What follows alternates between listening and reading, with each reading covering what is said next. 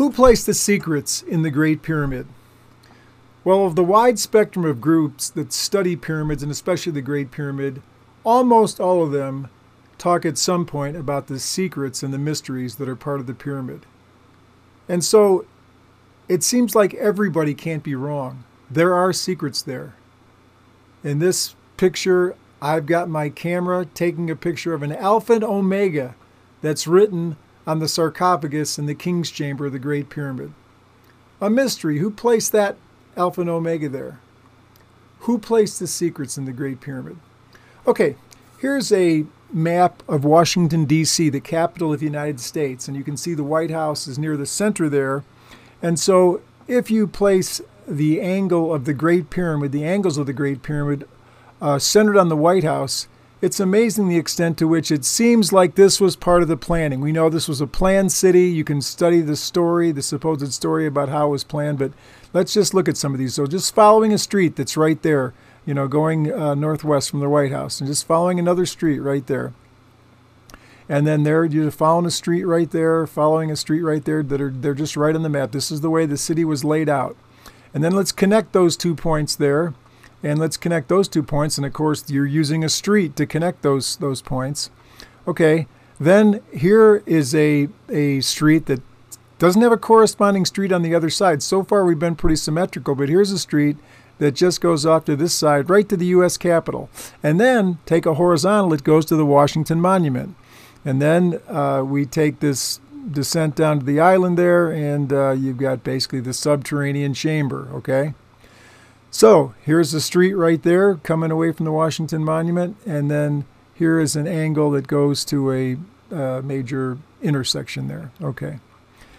Then we have, if you followed this channel, what we call the Humayun template.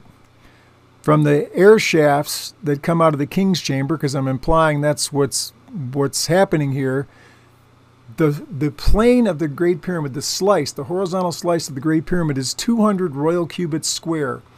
And it has many implications throughout the pyramid. We call that the Humayun template. Well, there's a street right across those points. That would be the Humayun template. And then you could place a horizontal right through where that X is, where the cross is made. And that comes very nearly to where one of Da Vinci's horizontals is in the Great Pyramid, indicating a hidden chamber. Interesting. Okay, so here I've taken away the map, and now I've got the lines that I drew there over the Great Pyramid. And you can see that while there's not a perfect correspondence, there does seem to be this relationship between the streets, the way they're created, and the air passages that come out of the King and the Queen's Chamber, okay? So that right there is a void. Like those red lines, they come to nothing because we remove the map. That's where the White House was, okay? So here you see we put the map of Da Vinci, basically the Vitruvian Man, inside the Great Pyramid over this. And we see, again, there's a great cavity. There's a void in the center there, okay? So I wanted to see if perhaps the famous void from the muon scans might be right where that void is in where these lines are drawn from the Washington map over the Great Pyramid. So when I was in the office of the former Minister of Antiquities for the nation of Egypt, Minister El Damati, we were talking about that void. He's the one that commissioned the Scan Pyramids team to come in and do this study. And so he wanted to find a picture of something he wanted to show me in his computer, and he couldn't find it. So he showed me it on his phone. He had it on his phone, and he's holding it up right there. You can see it. And I asked him specifically if where that void is shown in that picture is accurate, because all the other voids you see when they're pictured on pictures on the internet, they don't show basically what he's showing there, but he assured me that that's where the void was. So I want to take that void then. So here's and of course he's holding the phone at an angle, so it's not a perfect reflection, but if you put it down there, it's very close. That void chamber comes very close to being the place that all these lines converge in, sort of that void space there, which is basically the place of the White House, okay? So there's the White House, a top view superimposed right there, okay?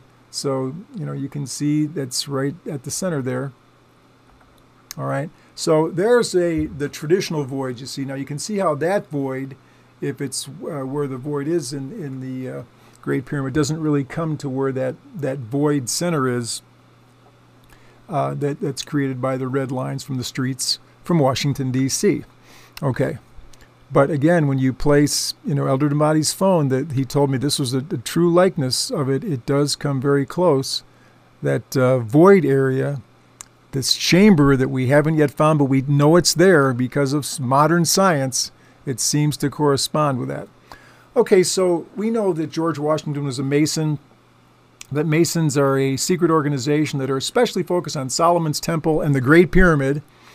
And like Rosicrucians and John Dee and Edward de Vere and Knights Templar and Illuminati, there's a secret organizations that seem to know a lot about the Great Pyramid and other things. Okay, so a couple questions here. All right.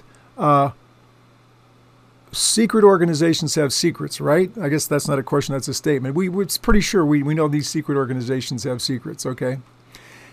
So how are these secrets transmitted from generation to generation? Because it seems like there's a lot of really intensive truth that has come down through the ages through these organizations, okay? And how far back do they go? I mean, you can find the date when the Illuminati were founded, when the Masons were founded, supposedly the Rosicrucians, but the things that they've encoded go back before them. So there must have been some transmitting organization that got it to the Masons or the Rosicrucians or John Dee or the Illuminati or whoever.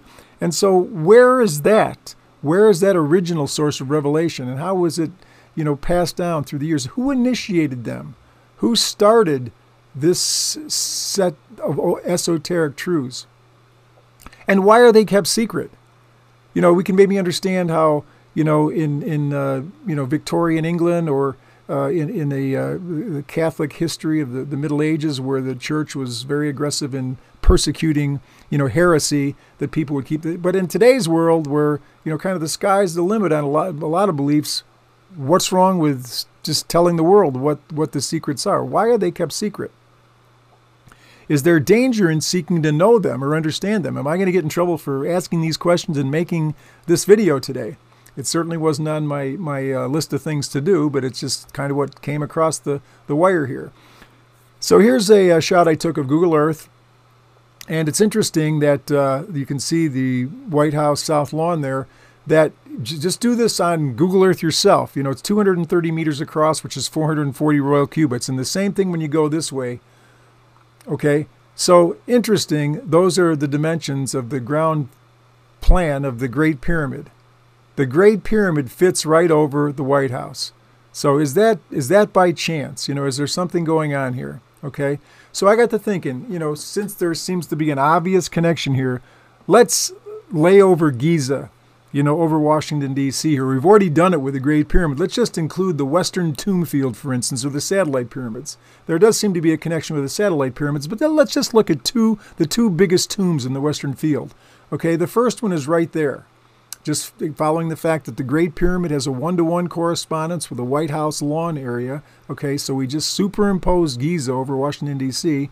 And here's the other one, and this is the tomb of Hemiunu, the architect, the one who encoded secrets in the Great Pyramid. Okay, so what are those in Washington, D.C.?